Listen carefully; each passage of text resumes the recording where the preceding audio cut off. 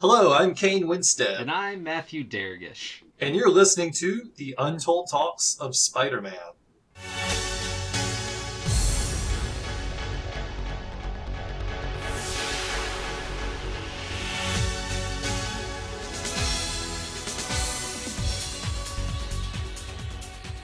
Welcome to the Untold Talks of Spider-Man, where we'll be taking a look at the deep cuts and forgotten stories of the Spider-Man library, looking for lost gems and what it truly means to be a Spider-Man story.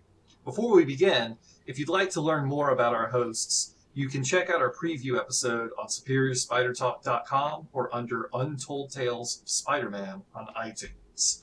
Now that we have that out of the way, Matt, tell the listeners what we'll be discussing today.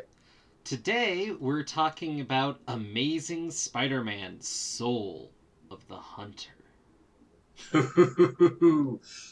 For those uninitiated, Soul of the Hunter is the sequel to Kraven's Last Hunt. Matt, how about can you tell the listeners how this got made? Like what vexed Marvel to make a sequel to Kraven's Last Hunt? The Soul of the Hunter was created in a very peculiar fashion compared to most comics because this was almost mandated.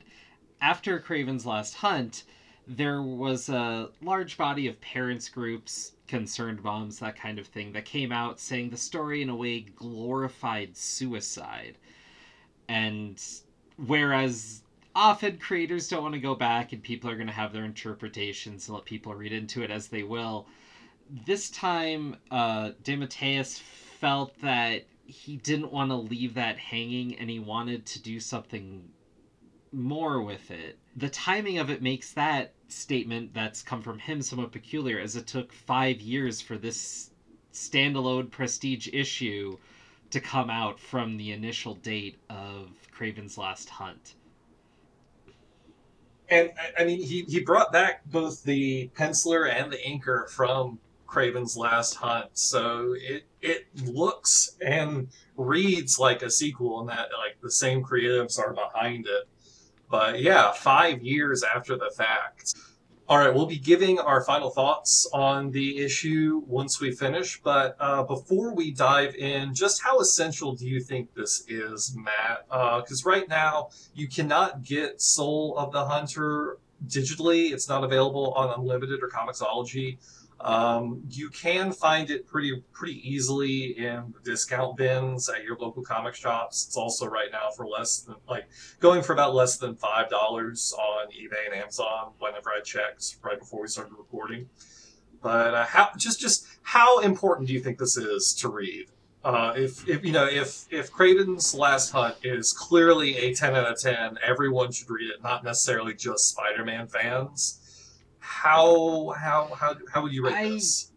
Kind of rate this on the relation of its lineage. So Kraven's Last Hunt is often widely regarded to be considered one of the most important Spider-Man stories you should read. I want to dig into that a little bit later.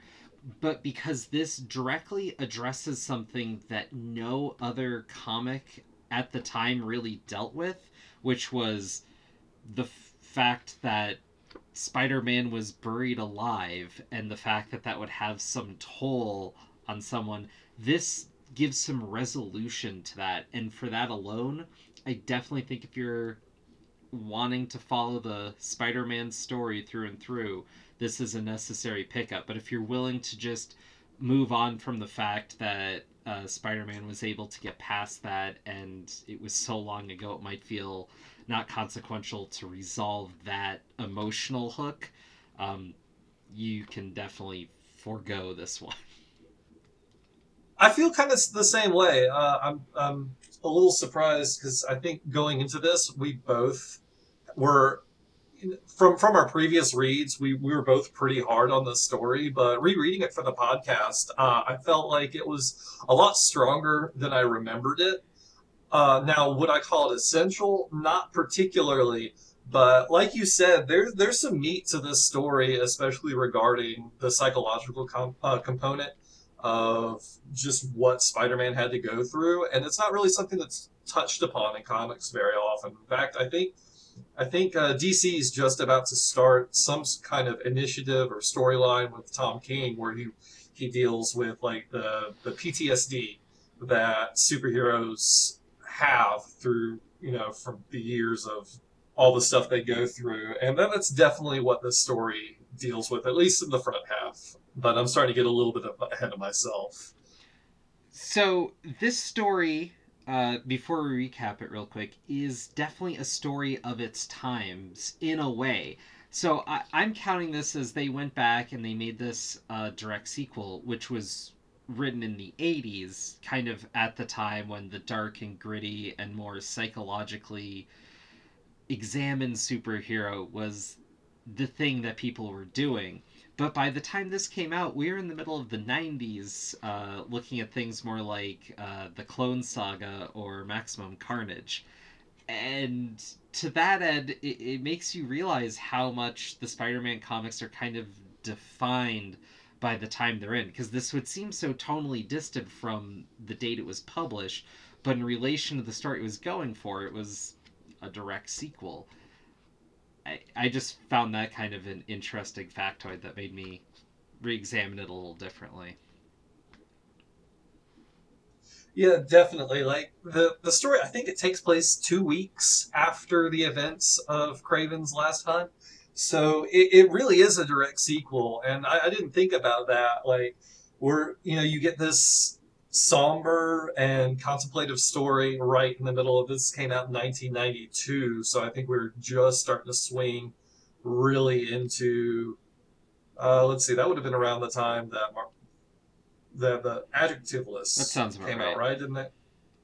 Um, yeah, that sounds about right. So yeah, um, but let's recap this a little bit for those who haven't read it, so they'll have a little bit more context to go off of. This starts out with Spider-Man or I'm sorry, Peter Parker and Mary Jane at a funeral for one of their college friends whose name escaped Roger, right? Roger Hochberg.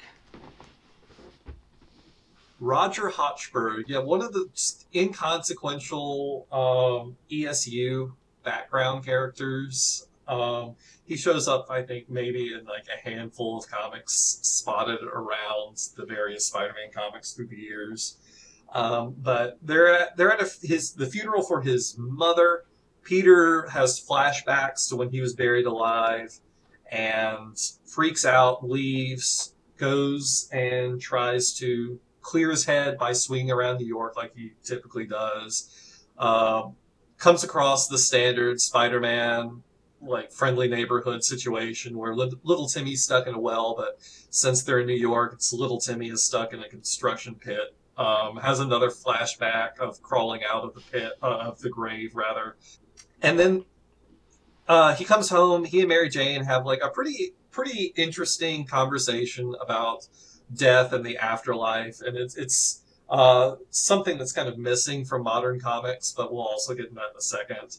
Then the comic kind of loses itself, and Spider-Man starts having this like dream where he gets visited by the ghost of Suicide Past, uh, and like the souls of everyone who's ever committed suicide start like circling above his head, and then Craven shows up and he looks really sad. Then Craven's zombie comes up, and he and Spider-Man fight, and then Spider-Man realizes that his guilt is causing him to have suicidal thoughts, and then he decides he doesn't want to commit suicide, and then he and Craven hug, and the comic's over. So if that was hard to follow, it's because it doesn't really flow very well in the comic. I feel like the front half is a lot stronger than the second half. What do you feel about that, man? In a sense, structurally, you're definitely right. I think the idea of this back half being completely manic is the point. So, I mean, I know that sounds like, a poor justification. I think that's kind of the energy they're going for, and it fits what they're doing, but you can't get around the fact that it is kind of bizarre to follow. It kind of puts you in a weird place reading it, and that's it. So the emotional resonance for me kind of was hampered by the fact that it's this crazy dreamscape that they're just kind of punching in, and nothing seems to.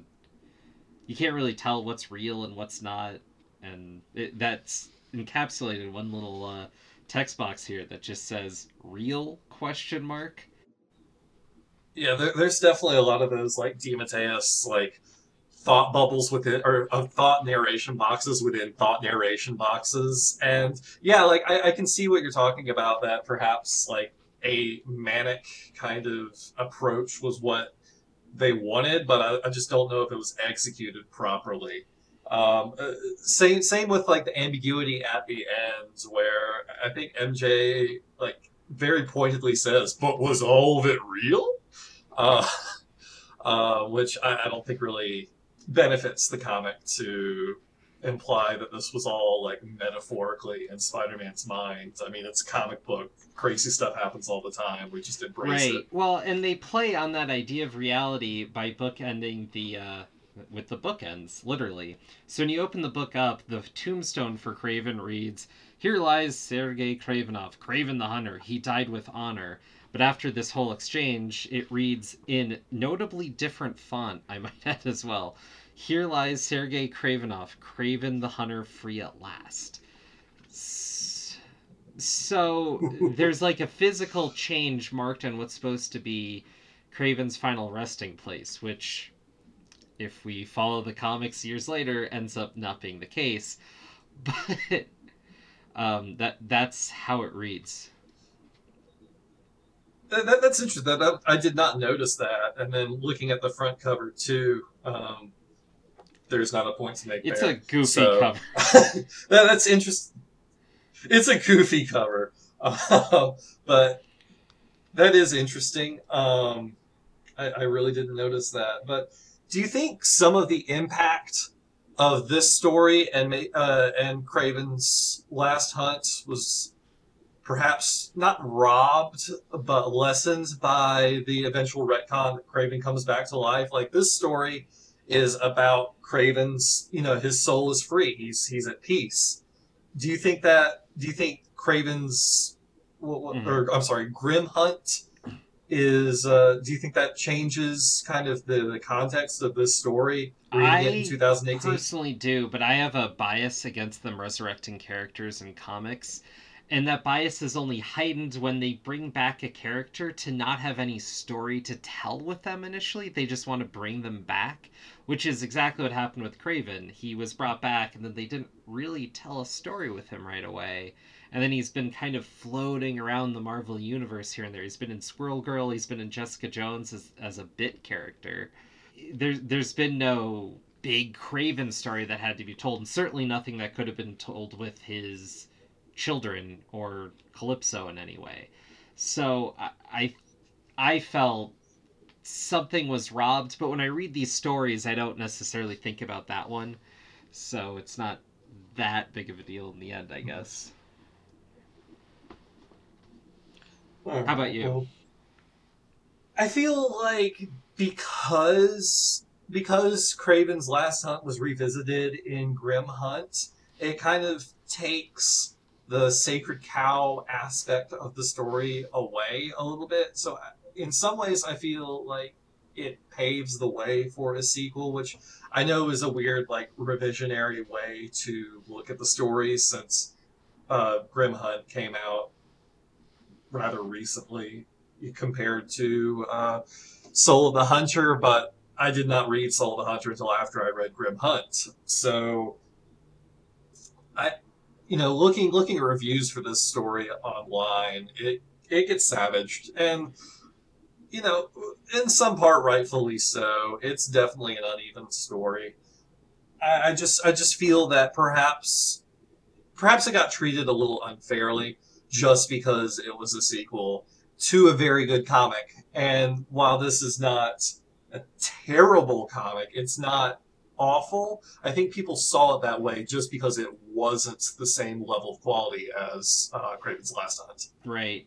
I also think it's kind of weird to look at it because it would take some historical reconstruction to understand Craven's character as it stood even by Soul of the Hunter versus Grim Hunt, because they added so much to the backstory and his family post mortem that the fact he just kind of was in a mansion all alone and decided to end it versus the character that pops out immediately in Grim Hunt, we're almost talking about different people. Right. Well, comic book Fair revisionism enough. is nothing new. But yeah, I kind of want to talk about just the front half of the story and just it's a very strong, I feel like, examination of the effects of PTSD on the superhero. Like Spider-Man freaks out in front of a bunch of kids and swings away. Like what did you think about that segment where he tries to rescue the kid in the I construction think that's pit? probably the most powerful part of this entire comic. The idea that Spider-Man's that disturbed, like he's crackerjacks, he's gone, and he shouldn't be out trying to save people because he needs to deal with himself. Which is part of the reason I think this comic is actually relatively important for Spider-Man compared to a lot of more throwaway stories. But also earlier in the comic, when he's at the funeral in particular, it became very clear to me that this book was kind of done by these people who know their craft, but was being rushed through. There's a few art ticks with some facial expressions in particular that are a bit off. And I noticed there's a typo really quick that's said by Mary Jane. She says she's missing a contraction at one point, something relatively small. But it was just obvious that this was burned through pretty quickly and something that they decided to do, but was rushed through. The clearest way you can see that is just how on the nose, which is a term I used earlier, some of the dialogue is. Like, so Spider-Man is fighting Craven's zombie and trying to wrestle with his guilt over everyone he's died, and then it comes to the point where he's like, well, everyone I try to save dies anyway, so maybe I should die. And then, and then all of a sudden he shouts, he's like, he's not going to turn my back on the most precious gift there is. Which, going back to the genesis of this comic, is reaching almost to the point of like after school special, like, and I think hurts not just necessarily the storytelling, but kind of the impact. When you treat something with such precious terminology, it kind of robs the emotional impact. It becomes too saccharine. I think you definitely have a point there. I feel like the churn of it's correct and very Spider-Man, going for the most kind of self-defeating or immediate id of the idea and then resolving that with doing the right thing. But I think that impulse to just do the wrong thing and then building down and then doing the right thing, to me, is the most Peter Parker move there is. That's why we relate to him, but also find him to be a hero. And I also think you have a point that it's a little overboard in this example.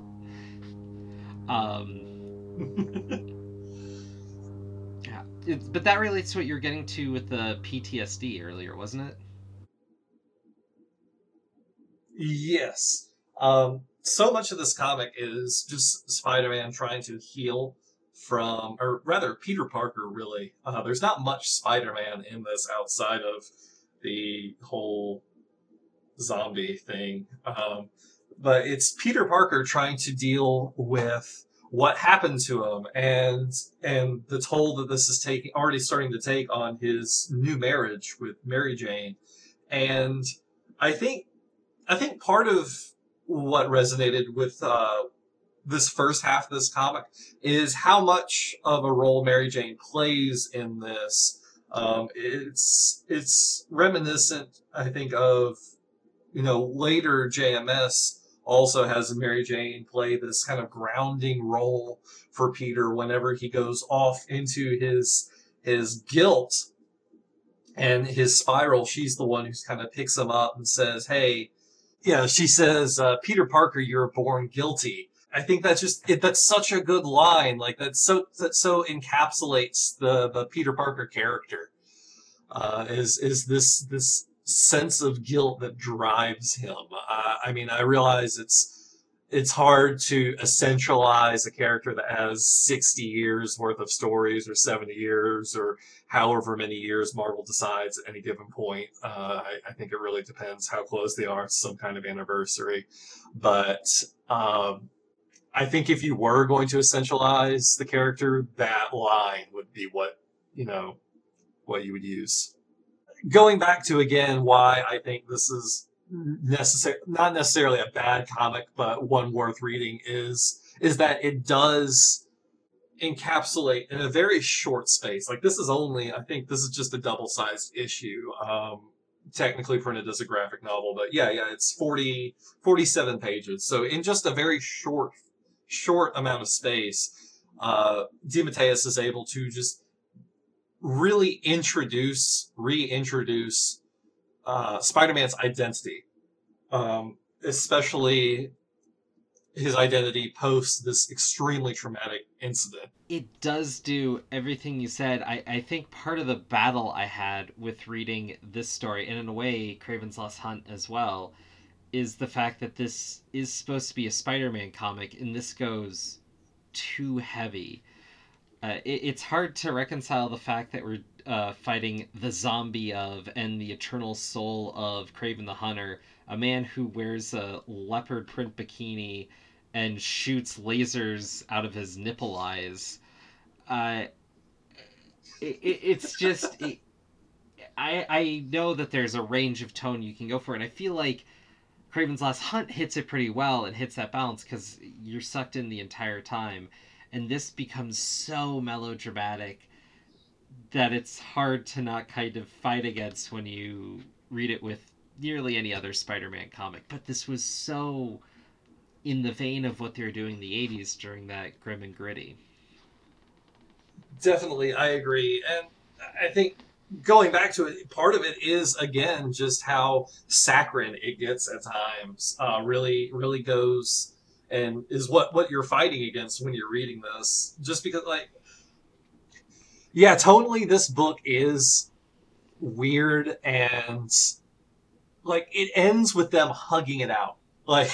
That's how this comic ends, is that Spider-Man climbs up from the pit again and shouts "I choose life," and then the Grim Reaper, or whoever it's supposed to be, since the Grim Reaper is 5 different characters have that name, and one of them is actually deaf. And anyway, it's some sort of specter. Says Kraven is now free, because you chose life, Kraven is now free. And then he and Spider-Man, his spirit and Spider-Man hug, and then it's resolved. And so, like I said earlier, we take a lot from comic books. You have to stretch it pretty far before someone says I don't know about that. And that, I think, is the point where I'm not entirely sure if that's what should have happened. Fair, and I think it's nearly impossible to try to explore this comic without hitting on something that I am always a little unsure how to address with Marvel Comics especially, which is religion and spirituality. There's no way to escape its influence in this book, and the idea that this has a very Catholic overtone to it is inescapable. But it's also presuming that in the Marvel Universe, these kind of Judeo-Christianic rules are the rule of law there, which fits a lot of other stuff in a way, but that's always something that's been a weird thing to try to figure, where Spider-Man might, be talking with Thor the next issue, or Ghost Rider, or losing his marriage with Mephisto. Well, it's also framed by these by a Right. Jewish funeral. Like the Roger is Jewish, and I mean they even bring it up toward the end, like very pointedly. They talk about the I'm probably going to mispronounce this, but the Shiva, the sitting Shiva, the morning ritual, and he talks about how it's comforting to him, even though he's really not a practicing Jew. I think he even claims that he's atheist. So yeah, it's religion definitely plays into this, but in a very peculiar way. Which, well, he claims he's an atheist, which I think is weird. A weird thing to say in the Marvel universe, because, like you said, Thor's flying around. Hercules is on the Avengers. Galactus shows up all the time. Like, there are beings who have like near godlike powers. So to claim that like there is no such thing as a deity, it's a little silly, but at the same time, to tell like a story that resonates on a deeper level than just a guy in tights punching another guy in the tights, you have to approach these human themes and people's expectations, I guess, with the afterlife, and their religions are some of the deepest wells you can go and draw from. And so I think it's interesting how DeMatteis tries to kind of mix those in together. I think part of the reason why he has a why this is framed with like a Jewish funeral. Well, no, it is framed with the Jewish funeral, and I think part of that is to kind of talk on the idea that it's about spirituality and resting in the afterlife, and not in specifically in a way to not tie it to any particular religion. To avoid, keep in mind, again, this book was written in response to a lot of angry moms at the time who presumably came from a Christian bent.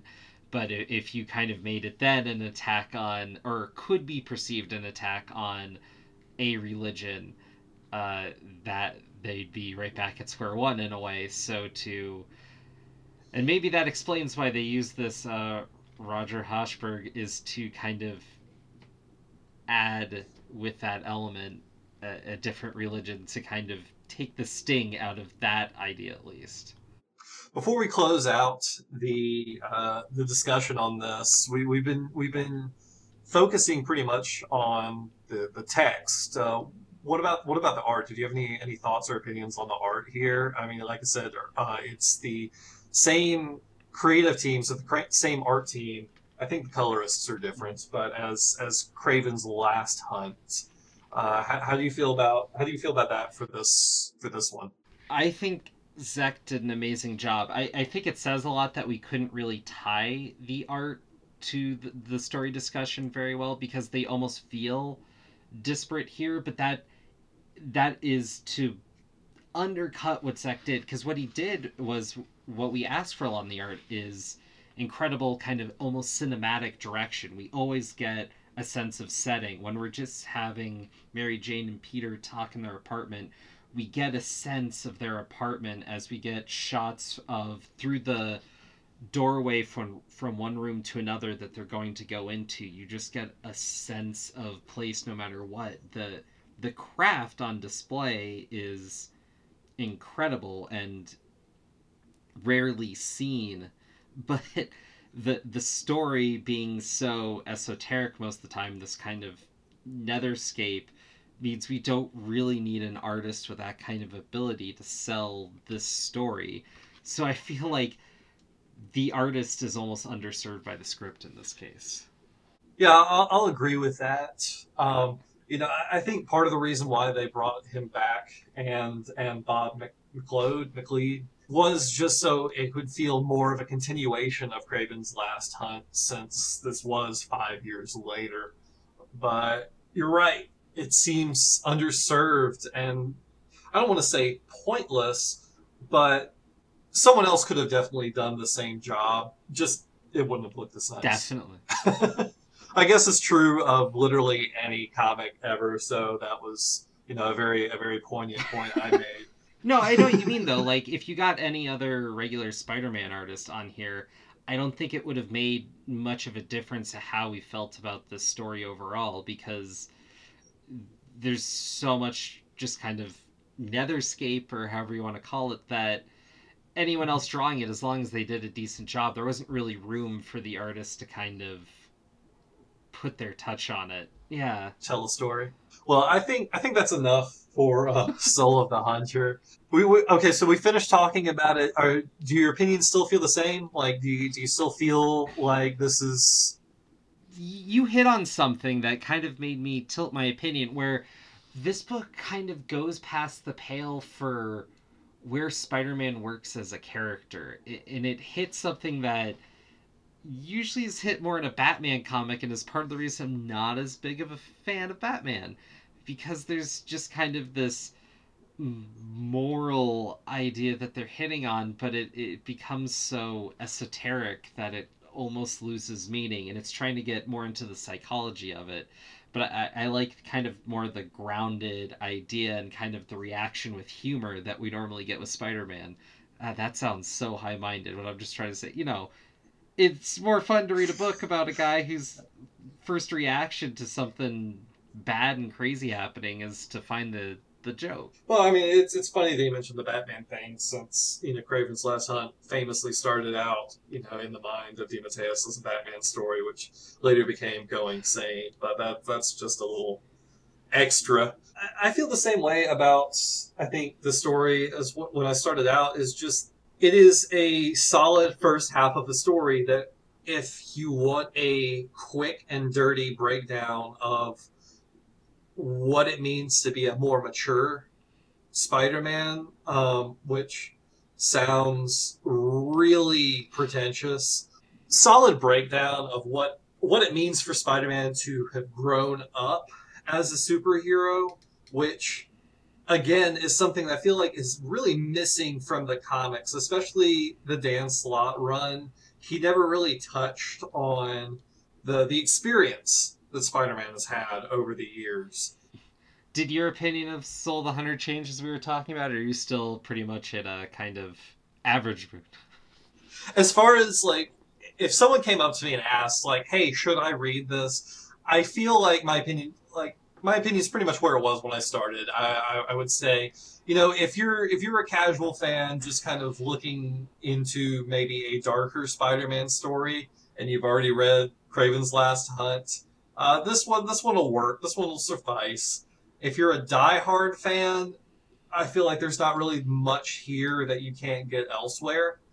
It's for what the price it goes, for less than $5, it's worth picking up. At least just for the art. I know we were just talking about how it's kind of divorced from the text, but even just thumbing through it looks gorgeous. And I always like these prestige kind of trades. So I think from like a collector standpoint, it's worth picking up. It's not going to hurt your bank any, and I think I got my copy, which is in fantastic condition, at a con for $1. So that's going to be about the price you're looking at for this. $5 if you get it online, less than that if you can find it in person. So for that price, I'd say it's worth it. Awesome. Do you think you could give this a letter grade? Ooh, a letter. See, it's so hard to give this a letter grade because there's so many like extraneous circumstances surrounding this. Just by virtue of being a sequel, by being like 5 years divorced from the story, like it's so lopsided. I would go with probably a C plus, C plus B minus. Cheated, but I'd agree with it. That's what I do. Letter grades are always the hardest part for me. Just trying to figure out exactly where to do this. But I would call this a better than average Spider-Man story. People rag on this, but this is better than a lot of comic books that are coming out right now. not just Spider-Man comics, but just in general. You don't really get comics that dive deep into themes like this anymore. So much of it is just, characters moving through a plot rather than characters trying to examine themselves, forming any kind of growth. So I guess to revise my already long-winded opinion, if you're a fan of character growth in comics, if you're one of those people who always complains that there's never any character growth in this comic, this is the kind of story, this is kind of like the character-driven story rather than the plot-driven story that you would be interested in. There we go. That's my opinion. I think that sums it up tightly. Mm-hmm. All right. Well, thanks to everyone for listening to our first episode. We hope you enjoyed listening as much as we enjoyed doing it. For those who want a little extra, please check out the Amazing Spider Talk Patreon, which you can find links on superiorspidertalk.com or just search Amazing Spider Talk Patreon. For $3.99 a month, less than a burger combo with fries, you'll get access to Matt's and my B-title roundups starting next month, as well as Mark and Dan's reviews of the current Amazing Spider-Man comics. For those wanting even more, you can consider upgrading to the Excelsior Club, which is $10 a month, and not only do you get access to the exclusive Patreon-only section of the brand new Amazing Spider Talk Slack channel, but every 6 months you will receive exclusive commissioned art from top talent Spider-Man artists. Matt, have you seen the Ron Friends piece that Dan just got and posted to the Patreon group? I did. It's pretty cool. It has everything. It's a full piece. There's floating heads. There's figures. It's got everything in there. It's fantastic. When he dropped when he dropped it and did drop it when he dropped it to me and I saw it, I literally can't say what I said because we labeled this as a clean show, but it's phenomenal. It's a Ron's Friends after Steve Ditko. It's so beautiful. It's $10 a month. You get 2 a year. Like that's fantastic. Not to shill too hard, but I guess technically it's part of our show too, so it's promotion. All right, well, thanks again for listening to our show. Since we're just starting out, it would be extremely helpful if you could go out and give us a review and comment on iTunes. That's just how the show grows and how people find it easier. If you have any suggestions, comments, rants, raves, recipes, manifestos, etc. that you would like us to hear, feel free to email us at untoldtalksofspiderman@gmail.com. There's no hyphen in that email. Or you can contact us on Twitter at UntoldTalksSPMN. You can also find me, Kane Winstead, on Twitter under the handle at Kane Writes, as in Kane writes too much. Matt, where can adoring fans leave you missives?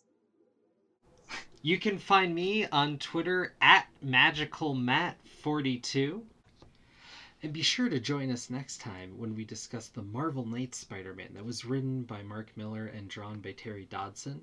Also, be sure to check out the Spider Talk podcast where Dan Gavosgan interviews Chris Baker discussing a long lineage of Spider-Man video games. It's great stuff that we don't get to hear often enough. All right, for updates on April's show, feel free to subscribe via iTunes or follow us on Facebook or Twitter.